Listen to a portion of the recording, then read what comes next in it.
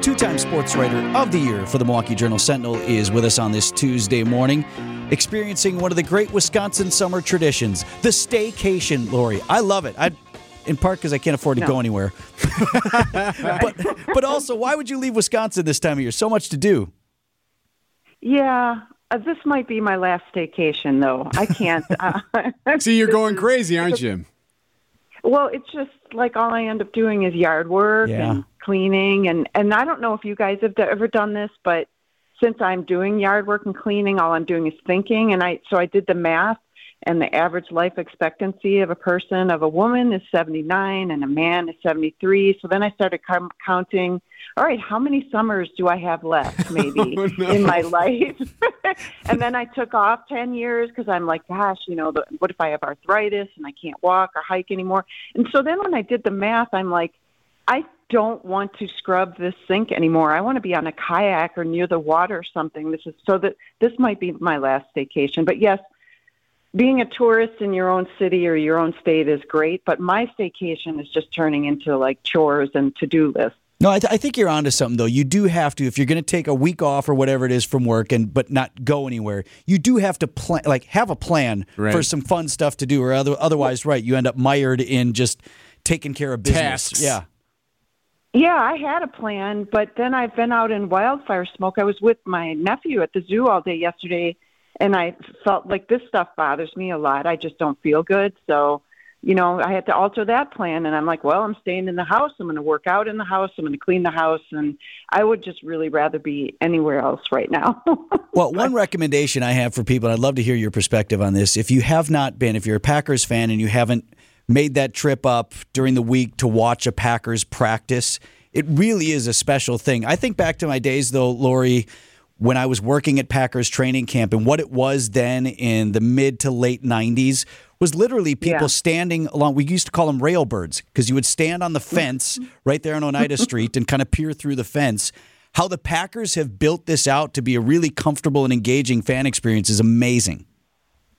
It's a total festival atmosphere now between Titletown Park and the stadium seating at Ray Nitschke Field, and it's completely changed.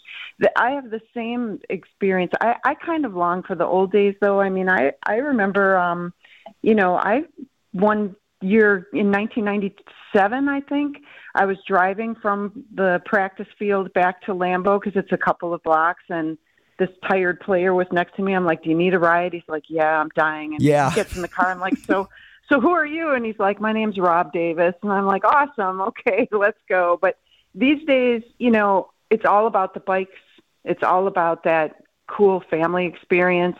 This is your chance to interact with the players. They're expecting it. They're embracing it. And if that's your thing and you're doing the bike thing, I would get there early and wear the gear. As much Packer stuff as you have or individualized stuff for the players. That's how you attract attention because it's going to be packed. There's so many kids up there. It's really cool. It never gets old.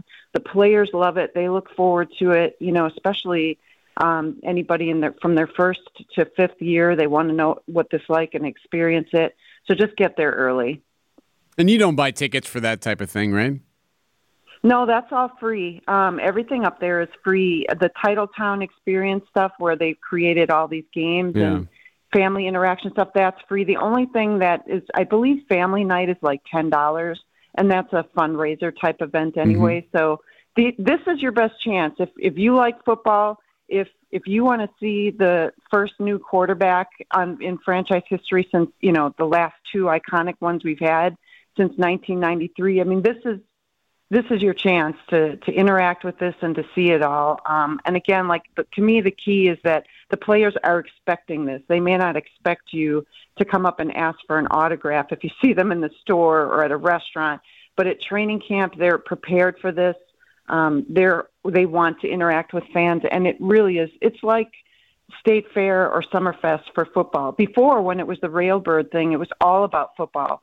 It was two-a-days, hot practices, 5 hours of practice a day. By the evening practice, almost everybody was gone.